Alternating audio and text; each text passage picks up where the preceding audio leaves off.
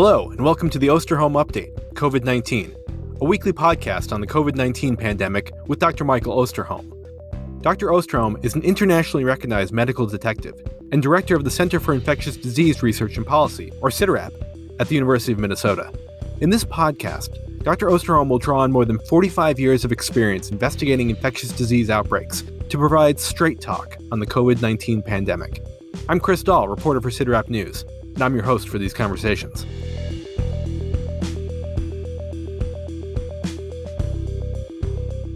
Welcome to another live episode of the Osterholm Update, COVID-19, a podcast from the Center for Infectious Disease Research and Policy. I'm your host, Chris Dahl, and over the next hour, I'll be posing your questions about the COVID-19 pandemic to Dr. Osterholm. If you haven't already, you can send your questions to us on Twitter using the hashtag #OsterholmUpdateLive. That's Osterholm Update Live. We'll start this episode of the Osterholm Update as we usually do, with Dr. Osterholm's welcome and dedication and his views on the current state of the pandemic. Then we'll start taking your questions, and we'll try to get to as many as possible. So, Mike, the floor is yours. Oh, thank you very much, and welcome to all of you again tonight on this live podcast. Let me just tell you, as much as I do TV, interviews, etc., there's something very special about this one being live. I feel like almost I can reach through the screen and touch many of you. So thank you very much. As I've started every podcast, and it's said every time with as much sincerity as the last time, thank you for being with us. We know you have lots of options to get your information. And we also know that you take a lot of time to let us know what you're thinking. I want to just thank you very, very much. I also just wanted to say tonight, we're initiating a new element to our podcast. This is actually our 30th podcast tonight. We've actually had 27 previous podcasts that were regular ones. We've also then had one special one previous live one, and now this one. And so for the ongoing podcast, we'll be each time introducing and remembering someone very special who has died of COVID.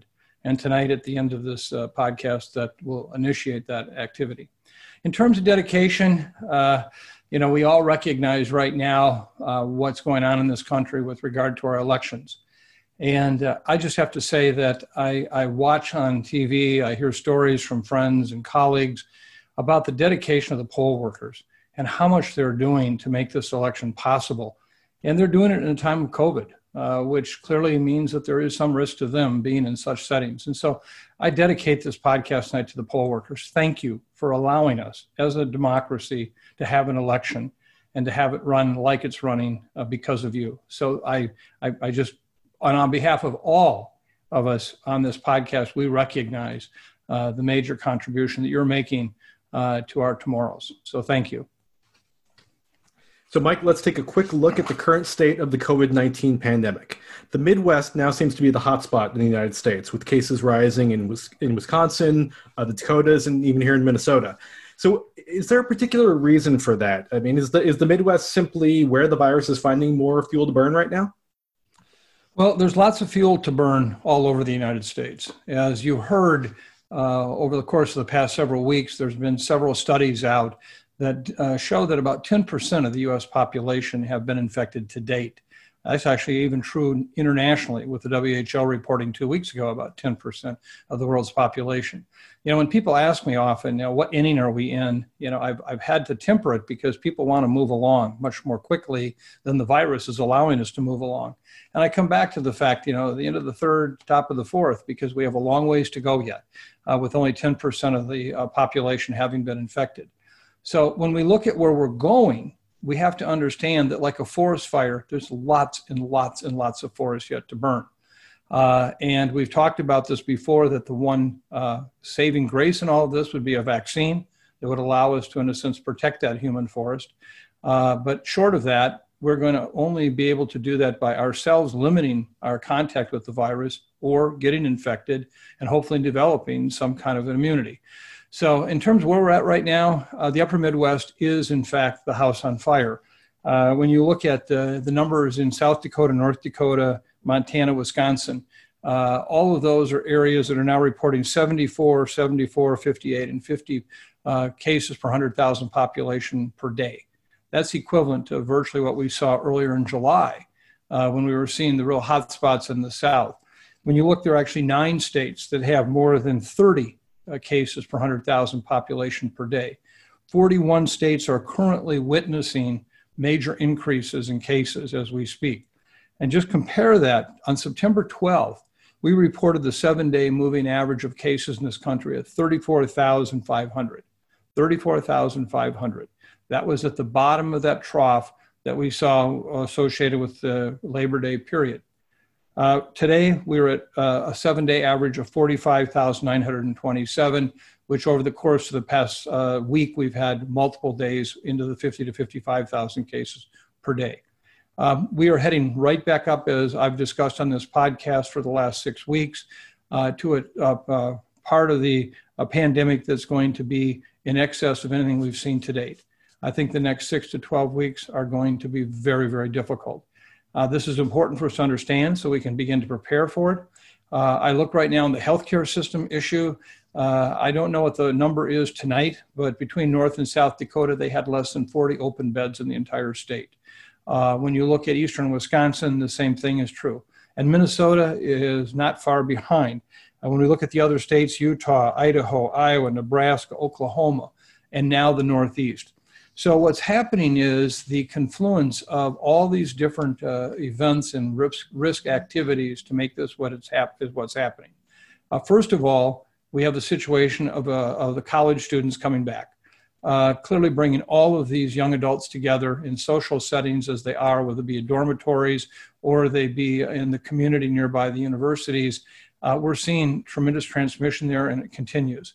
As CDC has recently demonstrated, we've also seen in that population, although not often severely ill, will often transmit to their older friends, to family, and then you see a second almost peak of cases occurring following the college students, and that's happening. Next of all, you see pandemic fatigue sitting in a major way.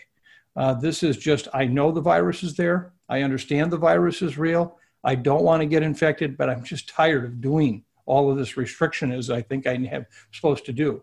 So these are the people going to weddings and funerals. They're going to family reunions. They're going to open community events. They're even going to theaters. They are going to bars and restaurants as they can open, and in many cases, they're having their own social events. You put this all together, we're seeing tremendous transmission in these areas, tremendous transmission. We'll talk more about that in a moment. And then you add what I call pandemic anger, the term I used several podcasts ago to describe what is almost a third of the US population that does not believe that this pandemic is real. They still believe it's a hoax perpetrated for political purposes, and therefore anything that might suggest a reduction activity for limiting transmission is in fact nothing that they will have a part of. And so when you add that all together, that's a very toxic mix. And I can't, I have to, I try to just call it balls and strikes and tell you what I see. But the next 6 to 12 weeks are going to be really tough. They're going to be very, very tough. Vaccine will not be there. Do not count on that. It's going to be our human behavior. And ironically, our human behavior could reduce transmission dramatically if we elected to do that. A couple other things I just want to mention here.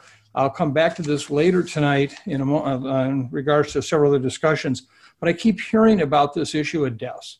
And I keep hearing about the fact that, this pandemic really is not about most of the population. It's about old people. And, and if I hear one more time somebody say, well, they're old, they're ready to die. There are a lot of very vital people who are out there today dying of COVID.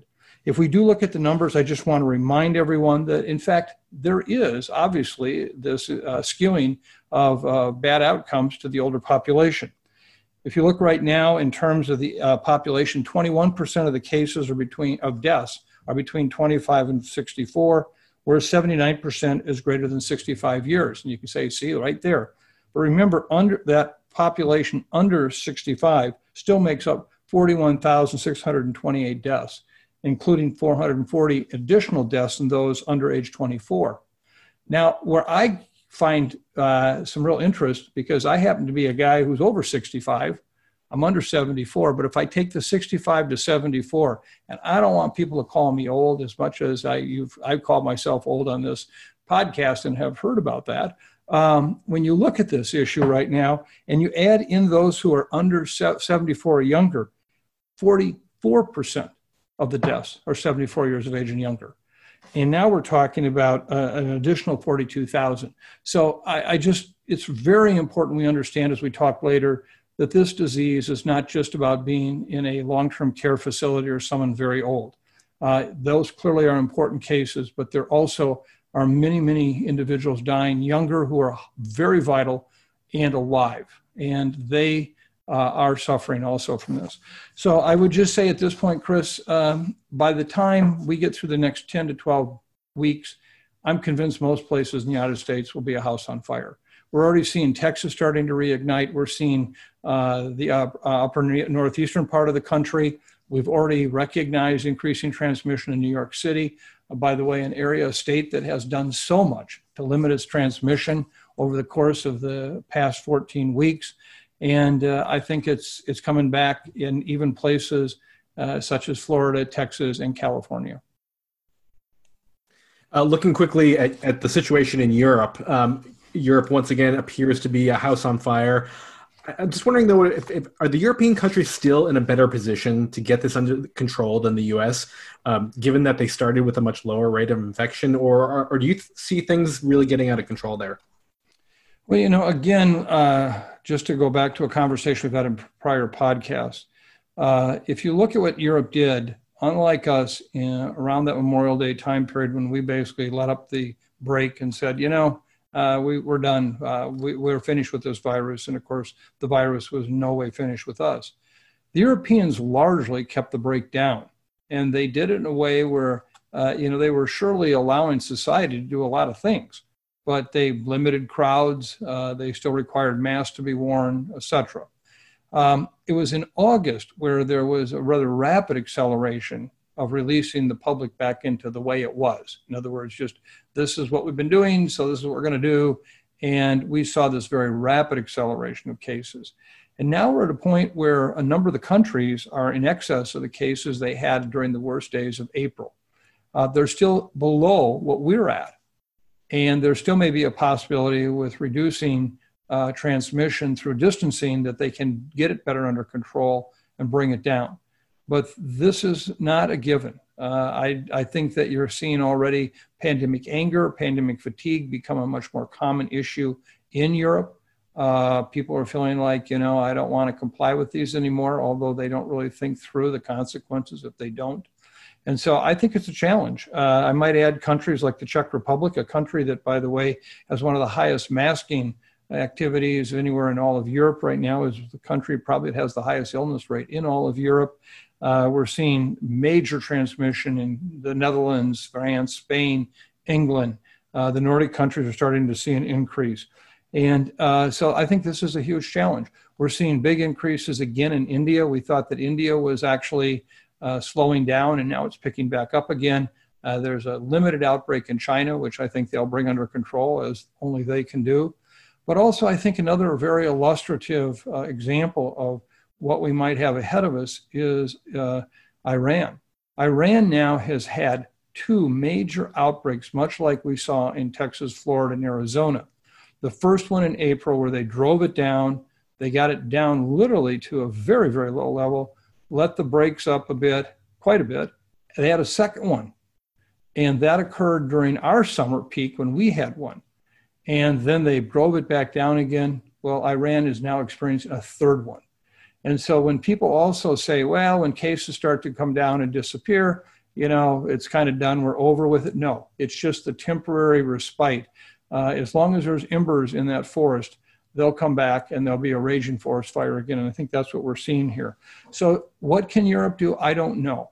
I think they're really at the edge right now of either losing control of it, much as we have, or whether they're going to get control. When I look at how their society is beginning to respond, I challenge the notion that they're going to get under control.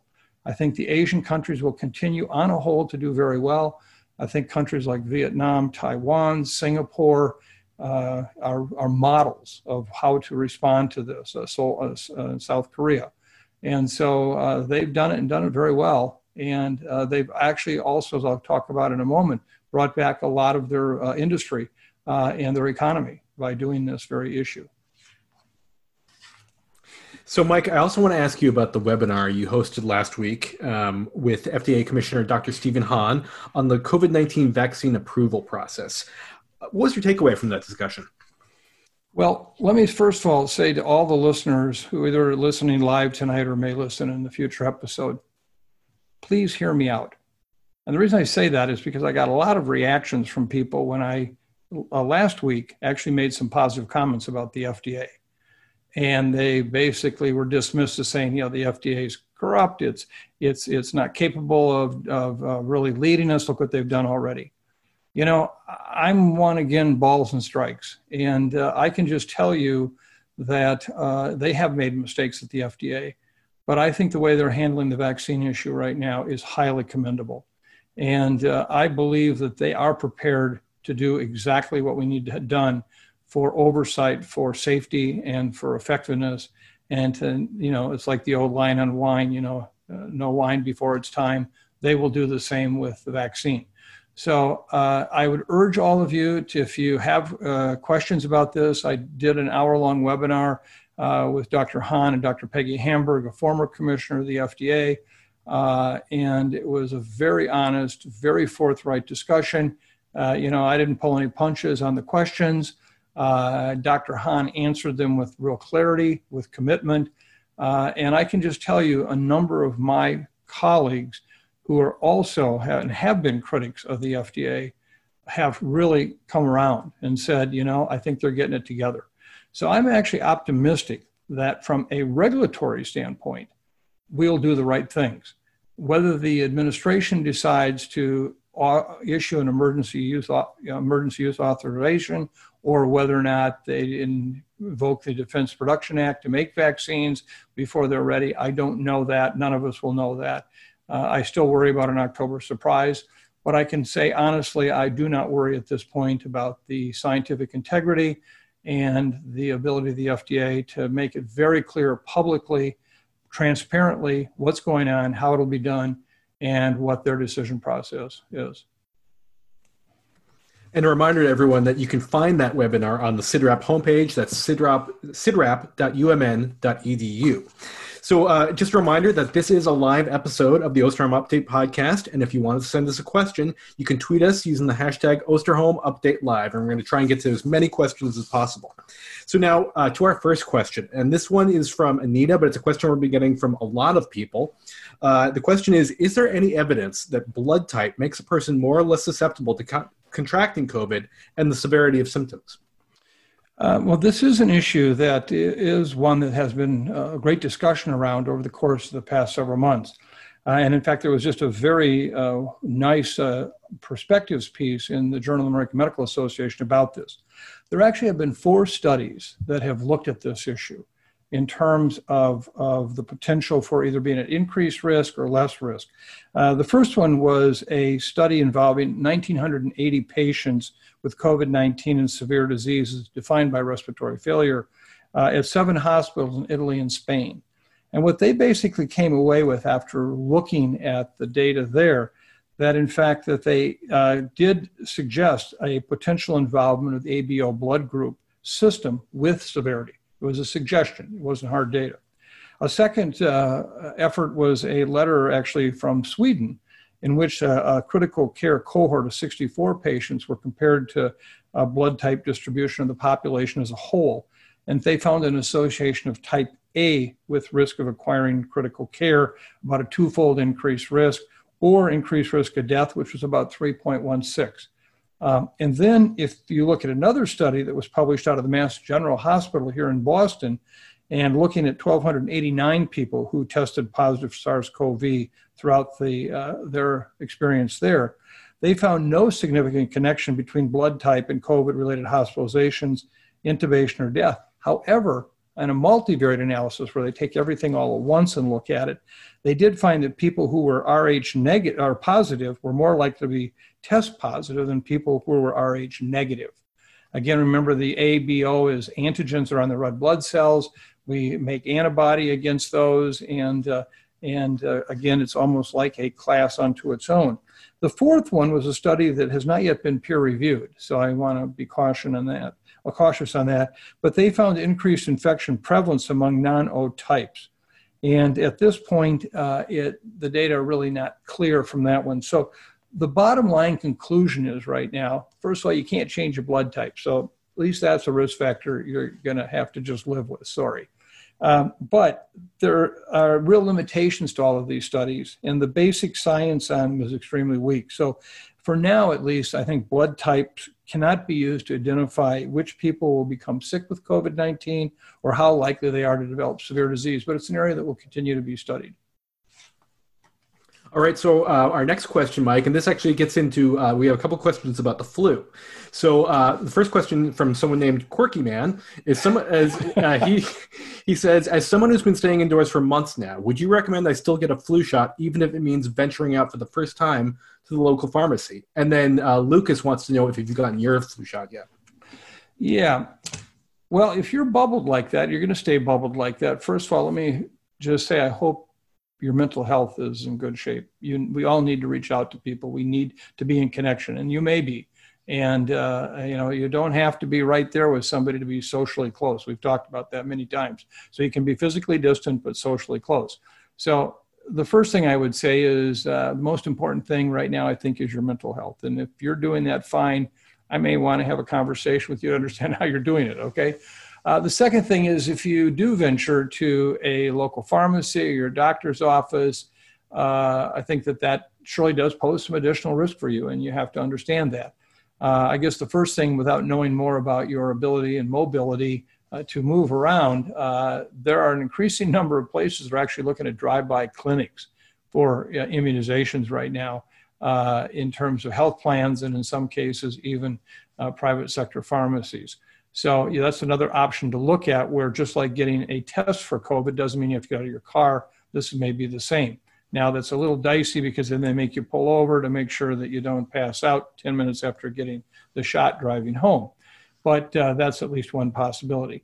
The final piece, though, I would say is that with respiratory protection, early in the morning, if you were to go into a pharmacy or to a doctor's office and get in and out, I think you're in quite good shape. Do you need your flu shot? If you're not going to go out this winter and you really are certain about that, then I would say you're one of those legitimate discussion points to say, no, I probably won't get my flu shot this year. And I think that's a very fair question. People are asking me, when do I get my flu shot? It's kind of like the baseball innings. I follow the flu incidents very closely. I can tell you where it's at, when it's coming. And right now, flu is at a very, very low level in this country. And so we've not seen evidence of uptick with that. As I've said before, I usually get my flu shot most often in mid-November if I can, just so that I have longer protection lasting into the spring because of the concern about potential waning immunity. And so right now, I think if you all shot for somewhere in early November to mid-November, I think that's fair. And if it changes, we'll let you know on this podcast each week. Does it look like flu is starting to pick up? And right now it's not. All right, Mike, now we have another question on, and this is something I think we both knew we'd get questions on. This is from Steve, who is asking about the Great Barrington debacle. And what he's referring to is the Great Barrington Declaration. And this is the concept behind this is that we can get closer to herd immunity without a vaccine by letting the young and healthy live their lives normally and protecting the vulnerable. And we can do this while avoiding lockdowns. So what is your reaction, Mike, to this Great Barrington Declaration? Well, first of all, I think it's good that we're always questioning ourselves, what we're doing, how we're doing it. So I would never challenge that. But I think what has been made of this Great Barrington Declaration is a lot about nothing, except the fact it's another distraction and it's a way for people to misunderstand what the risks are for them. What this basically says is that, government overreach and all these lockdowns have resulted in this grave injury to our economy, to individuals alone. In terms of the economic impact, it's to mental health. We've seen less health care, et cetera, et cetera. And they could not be more fundamentally wrong. It wasn't about government lockdown that did that. That surely had an initial issue, and it still does, whether it's restaurants and bars and so forth. But as the economic engine of this country, it's all about participation. and people have been afraid to go out into public. So when healthcare systems shut down, they're seeing patients. That was initially because of what they thought was going to be this need for additional healthcare. It wasn't government making them do that as such. And then when they realized they could come back, they have. We've caught up a great deal in our immunizations. Mental health is still a challenge, but mental health is a challenge not because of government lockdown. It's because they don't have jobs right now that basically are not about government having said you can't work there. Bars and restaurants are really it, okay? It's about the fact that the public's not back out. And so department stores, any number of places that would hire you, you're still on layoff. And so I think it's really important to understand what really is causing the current situation. And as I've said before on this podcast, in an op-ed piece that Neil Kashkari, the president of the Minneapolis Federal Reserve Bank, and I did in the New York Times back in August, said that where you have these houses on fire, you've got to basically limit human-to-human contact. If you don't, you'll overrun your healthcare systems, and I guarantee you, you won't get a lot of your healthcare done because they'll be too busy dealing with COVID patients. Not because government says you can't go. You won't be going into public places because of the fact that government tells you not to. It's because people will be afraid to go there. And so what we said is that we need to limit this transmission by having this distancing, and that government should pay for that. Right now, the savings rate in this country has gone from 8% to 22%, unheard of numbers, where if we were just to borrow the money from ourselves to pay people not to have to go to work, when in areas where it's high risk, small businesses not to be put at risk. So if you're a bar or restaurant, you can't make it, we're there to help you. And I think that that's the challenge right now. So what this Great Barrington Declaration says is all these injuries are occurring because of lockdowns. And as such, therefore, we have to end them all. Well, I'm telling you right now, if there was no government at all, none, do you think people, when the house is on fire, when you're down to no hospital beds in your state, when people are afraid to go out in many cases, that we're going to see the economy booming? If you look in the European experience and the Asian experience, Europe's GDP improved dramatically over ours between April and August. Ours never improved much at all, and not because we're in lockdown, because people just still didn't feel comfortable going public. In Europe, they did, and GDP increased. Now, of course, they're into this current situation. Look at Asia. GDP in Asia has gone up dramatically since last spring because they've been controlling the virus. People have their jobs back. People are back out into the public settings. And so I think this kind of rhetoric about this, I mean, is really unfortunate. And it's put forward by people who just don't have a clue really about what's happening in terms of virus transmission. I will tell you right now, in Minnesota, if we get to the point where we don't have open hospital beds in any given hospital, where we're hearing sirens more every day than we hear anything else, our economy will tank, and government has not had to do a thing about that to make it happen. That's what we have to be mindful of. So we've got to drive down these infection levels by distancing. That's what does it. And when you think that you can have family reunions and funerals and wedding dances, and you can go to bars and restaurants and theaters and all these kinds of things, just know that's what's going to keep driving this. And we are headed right here in Minnesota, as well as all the other states around the country, to some real challenges over the upcoming months. And I'll be anxious to hear what those people say about don't do lockdowns, which again, they don't quite know what they're talking about, or what they mean, when we are all houses on fire, and then see what the public's going to ask of us.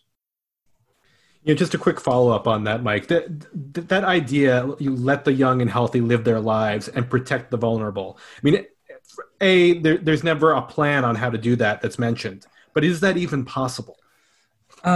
It's not possible. And that's another part of it. Thank you for mentioning that, is that we all interact. I mean, look at the college students right now, and I talked about how it spills over into older adults. We're seeing this happen all the time. You know, this infection has been cruel in terms of racial inequality. And when you actually look at the socioeconomic status, and you look at housing issues, and you look at job issues, you know, you have someone who is racially disadvantaged, Black, brown, or indigenous populations. You know, they're living 3 family generations in one apartment building with 2 bedrooms. and the mother, a single mom, is going to work by public transit, and she's an essential worker making a little more than minimum wage. Tell me, how in the hell do you protect that family if you come home with the virus? How do you isolate? What do you do? And so, again, there's a lot of things here that we just can't do, that people just say, well, let it go. Well, you know what? If she comes home with that virus, grandpa and grandma or mom and dad are at great risk of a serious outcome. That's just wrong. That's wrong. And so I think that we have to protect these people, and it doesn't mean forever. That's the other thing I find very frustrating is if we were asking this for the rest of all of time, then you could say, okay, wait a minute, we got to figure out how to live with this. And I'm still saying we have to live with it. But when we were talking about, let's try to get to a vaccine, give us 6 months, give us 8 months, give us these, okay? I mean, who are we? I mean, I look back and I mentioned this on a previous podcast where I watched The Greatest Generation locked up in their homes so that they don't end up going out and catching this and dying from it.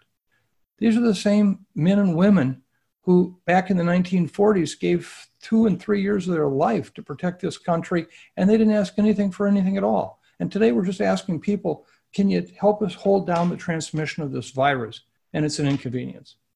That's hard for me. So I think that in follow-up to your question here, it's not practical. We're not going to be able to just bubble off. Tell me how you're going to bubble healthcare workers from basically getting infected and bringing it home or taking it in, say, for example, long-term care.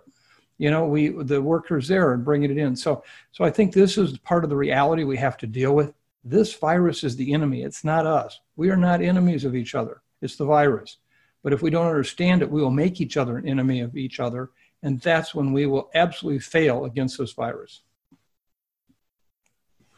We have another question in here, and this is a local question from Annika, and this might take you back to your health department days. She writes, as cases continue to increase in Minnesota, case investigators are overwhelmed and stressed. Do you have any suggestions or recommendations? At some point we have to figure out when we can do certain things and when we can't. And when we can't, then what do we do next? I've used this term with some frequency on this podcast to the chagrin of some, but it's not a good time to be planting your petunias in a Category 5 hurricane. Just not. Wait until you kind of have better weather. And I think that what we have to come to understand is when you're a house on fire, there isn't much you can do by way of testing and tracing and follow-up. It's very, very difficult. I worry a great deal about the mental health of all of us, myself included. But I worry specifically about public health right now because, one, they are working enormous hours every week, and they are the brunt of so much criticism, so much negative. It's public health's fault for this, it's public health's fault for that. And these people are so committed just trying to help. They're just trying to help. They're trying to help you. And so I worry that, that's a real toxic mix of, somebody who's fatigued, who's being called on the carpet for doing what is the best they can possibly do to protect the public's health. And so I think this is a very real issue. And we've had this discussion among public health professionals. How do we look out for the mental health of these people? If this was a 1 month or a 2 month or 4 months deployment, but we got many months ahead of us yet. We're not going to be done for quite a while yet. And it's going to get a lot tougher. So, my hat goes off to the public health people I know. I respect them so much. I appreciate them so much. And I just tell them, that they may not get their credit now, but someday there'll be people who will know that our kids and grandkids have a better world because of what they did. Reminder to everyone that this is a live episode of the Osterholm Update podcast. If you want to send us a question, you can tweet us using the hashtag Osterholm Update Live, and we are happy to have all of you joining us tonight. So now we have a question from Grace, and this is a question about participating in indoor sports. Again, it's a little Minnesota related here. She writes, we're having a debate in my household over the riskiness of participating in indoor sports, in particular hockey. And though many ice rinks are doing temperature checks and minimizing the congregating in locker rooms and other common spaces, I wonder how much those mitigation steps really matter. Well, this is going to take me back 30 years and 40 years into my career. But let me start out first of all and say we have had a number of outbreaks in junior high and high school sports. right here in Minnesota. We've had outbreaks in AAU basketball. We've had multiple cases on Little League baseball where we think that, in fact, the likely source was the actual event playing, the closeness, whether it be in a dugout, whatever. And we've even had outbreaks in football players and weight training programs where it's inside. It's not out on the field. It's in the locker room. That's where transmission's occurring.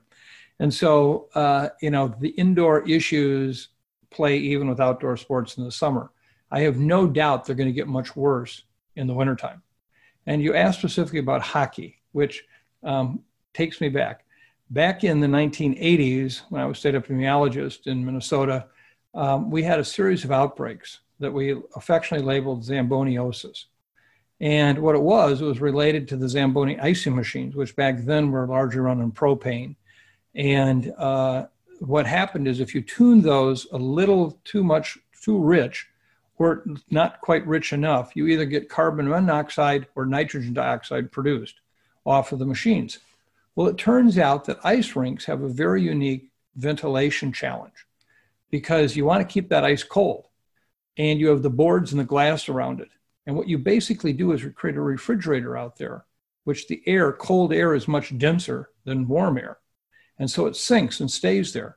And so when the Zamboni machine would go around in ice between, periods, it would put out all this carbon monoxide or nitrogen dioxide, and then the players out there would inhale it in and would develop severe lung disease. We published on this in the Journal of the American Medical Association.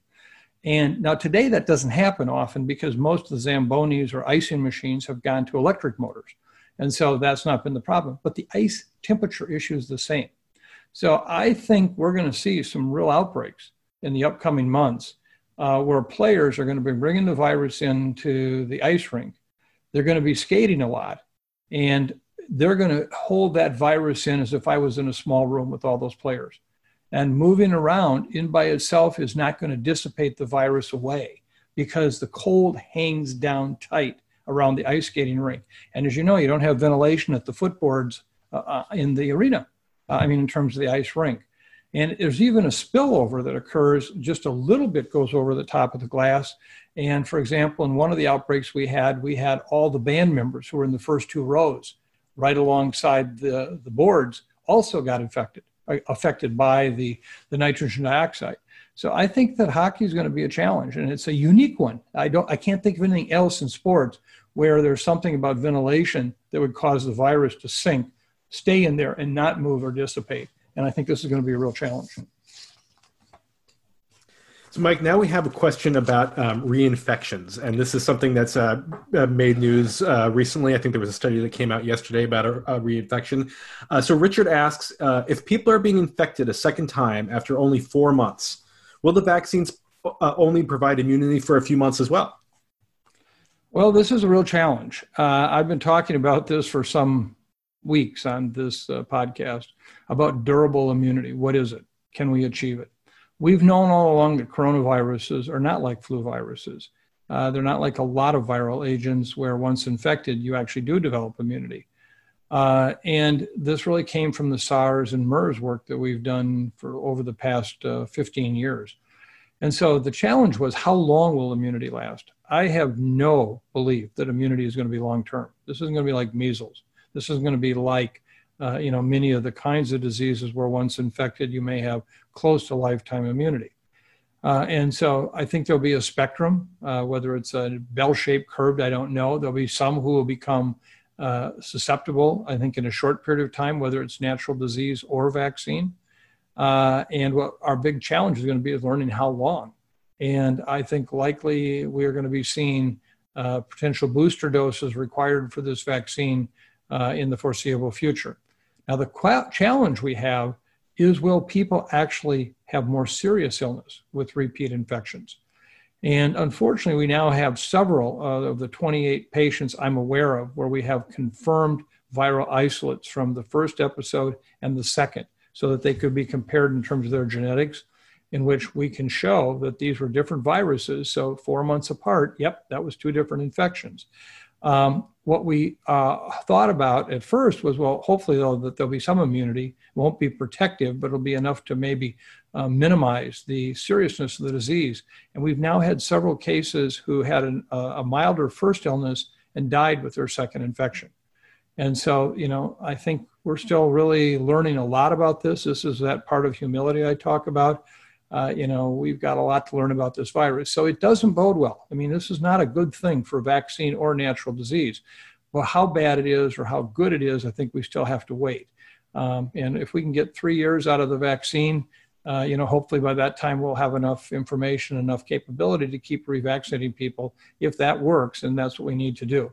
But the reinfection issue is not new. I mean, as you know, if you've been listening to this podcast, we've been talking about it for a long time, predicting it was going to happen.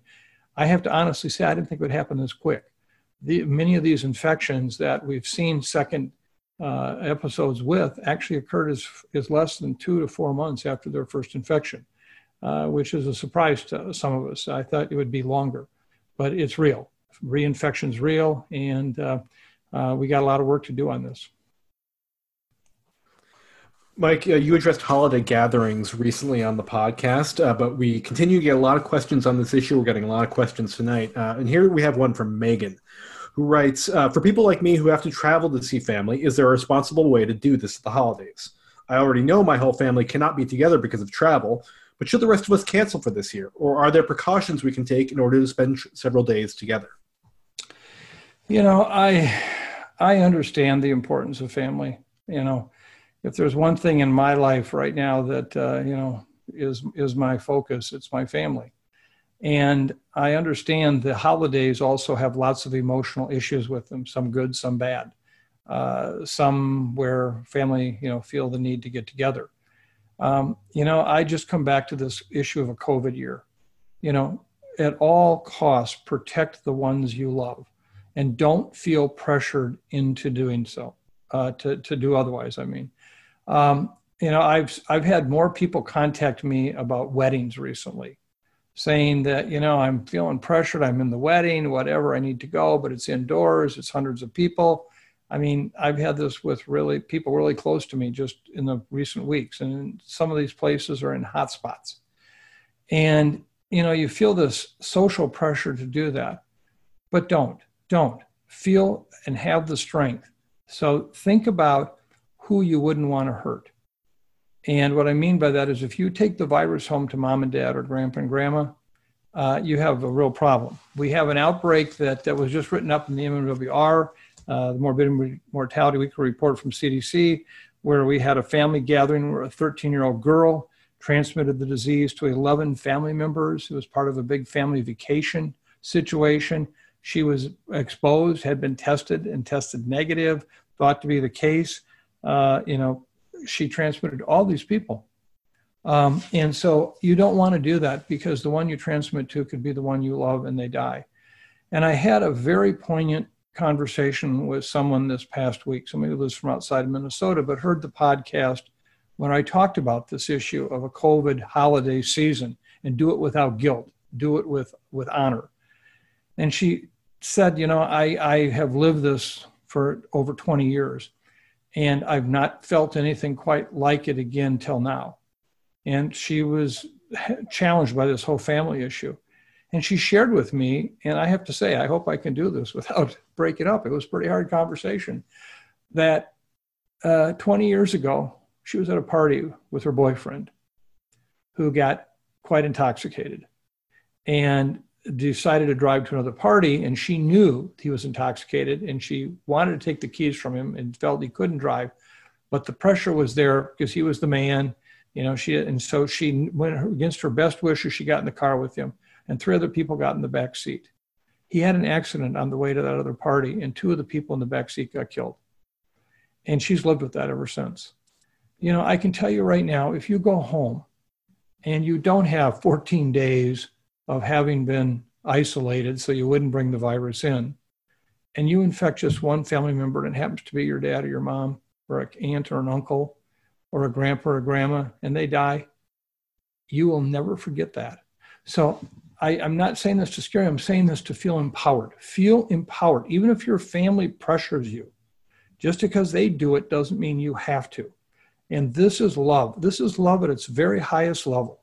When you can stand up to that and know I am protecting the ones I love the most I can. And you elect not to, in your COVID year, this is your COVID year. It's not going to be like last year. Hopefully it's not going to be like next year. And, just feel empowered to do the right thing. Protect the ones you love. So for you, I would say, if this is a challenge, don't go. Don't go to this family. Do whatever you can to be creative. However you can connect with your family. Do it in a way that doesn't transmit the virus. And let everyone know you're doing it out of love. For those who have family members who don't believe this pandemic is real, I understand it. You're never going to be appreciated or believed. And by you going, just because they go, doesn't mean that things are safer. They're not. Okay. So just because they do it doesn't mean you have to be there.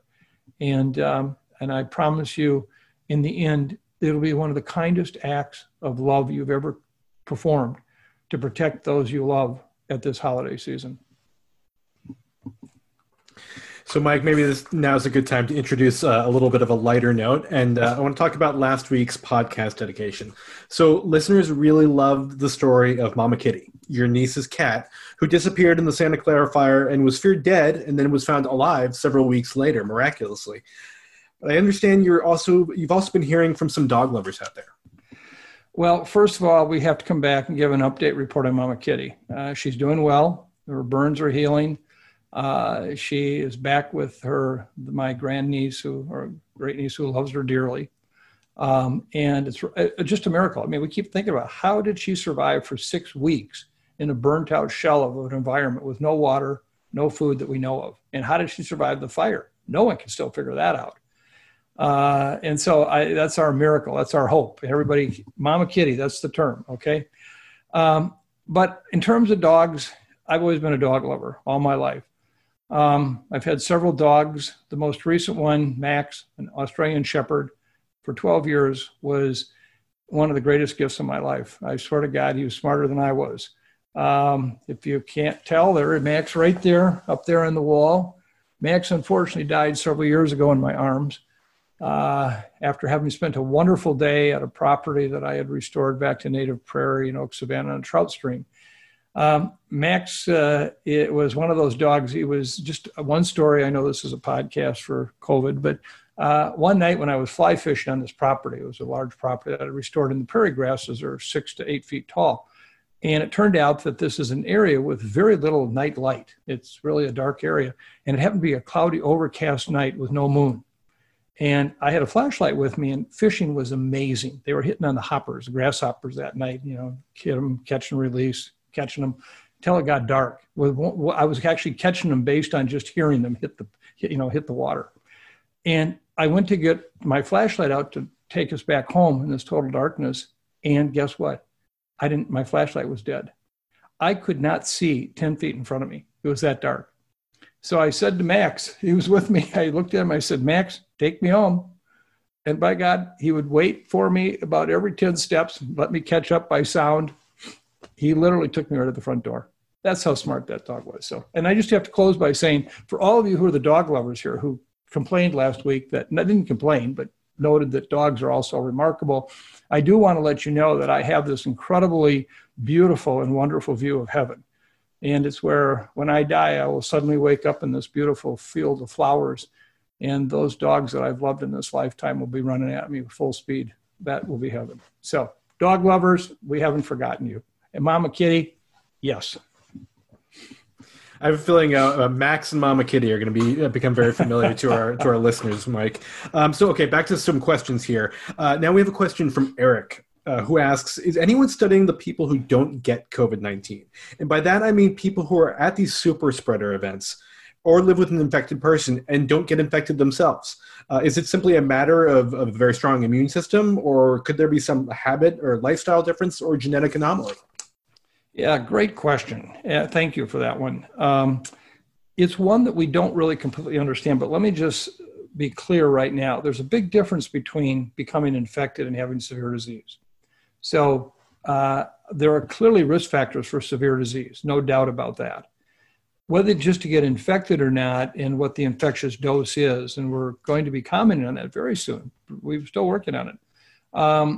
there's no evidence that someone is more uniquely vulnerable to infection than someone else at this point. Now, that may change as we look at the lungs and how deep the aerosols get, et cetera. But what we really think is happening there is just you didn't get exposed. I mean, a good example is at the White House event. You know, we do believe that that was indoor air with one of those several receptions for which there were people there next to each other who just didn't get infected. And I think that at that point, it really was about how much the infectious dose was that they got, and not a function of whether or not, they had some unique protective asset such as antibody. The other thing I just want to say is that in that regard, as we look at these cases and try to understand what's going on, you also have to understand that the individual who is doing the transmitting often has highly variable levels of virus. So that if you studied 10 people in households and none of them got infected when they were exposed to 10 of their contacts, doesn't mean that they were uniquely protected, as much as those 10 people may not have been putting a lot of virus out. So where we do have a better ability to look at this is in the super spreading events, because we know a lot of virus got put out. And in there, I just don't think we have enough data to suggest that there's some unique risk factor. I think it's the draw of good luck or bad luck based on what the infectious dose was that you inhaled. So here's another question that we get a lot of. And this is from Brett, who asks, do you think eating indoors at restaurants is okay? And at what percent capacity? I know New York City just opened at 25% and Texas is now at 75%. Is it okay to go inside restaurants with friends who don't live with you? And Brett also wants to know, Mike, that if you eat inside restaurants. I have not been inside a restaurant and I've not been on a plane since early March. So that gives you some sense of what I perceive to be risk factors. This issue in restaurants, I think, is so difficult because it's not just capacity. It's what is the ventilation system like? You know, when you're in a restaurant, you're eating, face cloth coverings are going to be off or whatever, they're protecting you. You may have hot spots in terms of dead zones in a ventilation system where, the virus isn't being removed with equal speed and efficiency throughout the entire restaurant. And so, I think this is a real challenge. And just because you have, X number, 25% or 50%, that doesn't tell you necessarily at all what the real risk is. Think back to that choir in Seattle. A big room, a church. One person infects 62 people when they were all standing apart, but they were singing. Well, singing is different than being loud with your voice, but not a lot different. And if you're in a bar and a restaurant, you're often loud with your voice. And so I think that that's the challenge we have is that, and I have to say, we're still seeing lots of transmission in bars and restaurants, even in their scaled down amount of people. So when they're only at 50% capacity or less, we're still seeing lots of transmission. So I think these are areas that are just to avoid. Having said what I said earlier about the issue of finance, I would be very happy as a taxpayer in terms of dealing with this pandemic is to take most of these operations down and pay them for it. Don't make them suffer through it. Pay them for it, because that would be a major public service. So, Mike, you mentioned this at the top. A few weeks ago, we started asking Osterholm Update listeners to send us stories about people they lost to COVID-19, and we're calling these celebrations of life. So, Mike, you have one that you'd like to start out to share with our viewers?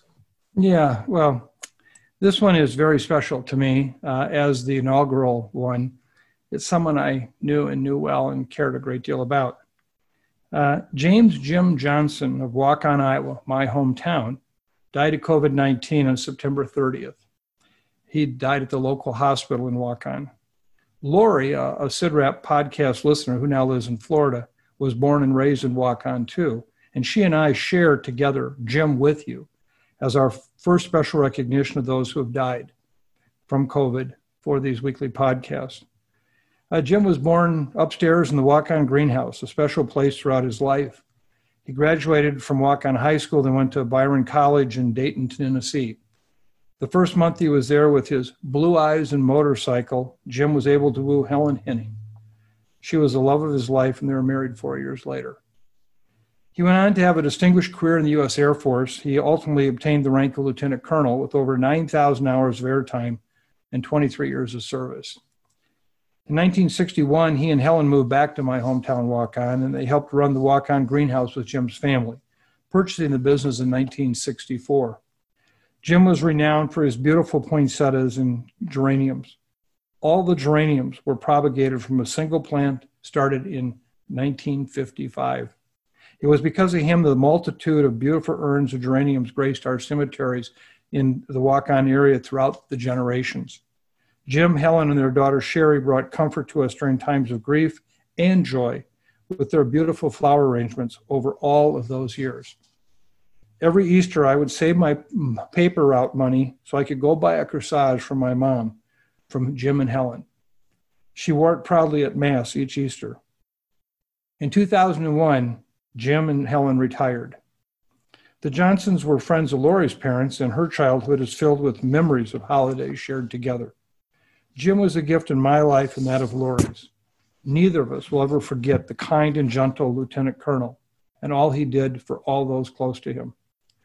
Helen also recently developed COVID-19 infection and is currently recovering. Godspeed, Jim. You are a gift that COVID robbed from us. We will never forget you. And I just want to remind our listeners that feel free to send us memories you have, celebrations of life of people you've lost to COVID-19. It could be relatives, friends, people you've known in your life who you would like to commemorate. You can email those memories to us. Mike, one last question here before we wrap up. This is a question from me. So Johnson & Johnson announced today that they had put a pause on their COVID-19 vaccine phase 3 trial due to an adverse event. This is the second adverse event report we've received with the COVID-19 vaccines. Just so our listeners understand this process, I mean, should people be concerned when they hear about these adverse events? Actually, it's just the opposite. They should be reassured that the FDA is doing their job. And this is exactly what we need to have done. And I think they're doing it exceedingly well. As you know, the AstraZeneca pause is still in place. It's been for weeks now. That doesn't mean that this is really related to the vaccine. It's a function of how in depth they're going to make certain they can understand, did this adverse event occur because of the vaccine, or is it just chance?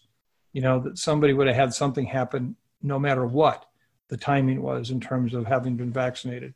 So I celebrate these. Not because I want to see them. They're surely slowing things down. That's not good. I surely don't want to be involved with vaccine. But I'm reassured that the FDA is doing their job, as well as the other federal agencies. The NIH is helping to analyze this situation. So I think we can be really pleased that the government agencies that I talked about earlier are doing their job to make sure that we have all the information that we need to determine the safety of these vaccines. So, Mike, do you have a poem or a song that you'd like to close us out with tonight? Well, actually, I do. I think we're at a point right now, we've been talking about, how challenging things are right now. And some could say, oh, we can't keep this up. Well, you can. You will. You're going to. This is our team, okay? It's Team Podcast. We're going to do it. And this poem is really about that. It's by John Greenleaf Whittier, who lived from 1807 to 1892. He was a very famous American poet back at that time. And the title of the poem is Don't Quit. When things go wrong, as they sometimes will, when the road you're trudging seems all uphill, when the funds are low and the debts are high, and you want to smile, but you have to sigh, when care is pressing, you're down a bit, rest if you must, but don't you quit. Life is strange with its twists and turns, as every one of us sometimes learns. And many a failure come about when he might have won had he just stuck it out. Don't give up through the pace seems slow. You may succeed with another blow. Success is failure turned inside out, the silver tint of the clouds of doubt. And you never can tell when how close you are. It may be near when it seems so far. So stick to the fight when your heart is hit. It's when things seem worse that you must not quit. We're going into a really tough time, everybody. It's just straightforward. We are. No sugarcoating it, balls and strikes, whatever. We're going into it, but we can't quit. This is when our families, this is when our friends, this is when our colleagues need us the most. I think about that all the time. This is not the time to quit. So you're going to hear each week is not going to be very good for the next few weeks. Just know ahead. But we can do something about it. We can impact on this virus by protecting ourselves, reaching out to others. As I've said so many, many times, kindness, understanding, and tolerance right now is everything. Find those people. Every morning, get up thinking about, I'm going to do my act of kindness before 10. And then when you accomplish that, say, well, maybe I can get one more in before 2. And you can say, wouldn't it be great if I got one through the afternoon? And just live your life that way. That's what's going to get us through. It's not going to be some miracle scientific finding in the next couple of weeks or months. It's going to be us, ourselves. And I speak those words to myself every morning, just as I'm speaking them with you. So I just want to thank you for being with us tonight. This was a special time to be with you live. Max back here says hi. And I just want to thank Chris and the entire team at CIDRAP for all they do to put this together. And keep the cards, keep the emails coming. We read them all. We listen to all of what you have to say. It's very helpful. And I just want you all to be safe, be well, and be kind. Thank you. Thanks again to everyone who tuned into this live episode of the Osterholm Update podcast, and to those who sent us questions. And special thanks to podcast producers Maya Peters, Corey Anderson, and Angela Ulrich for making this all happen. We'll be back next week with another episode of the Osterholm Update. Stay safe, everyone.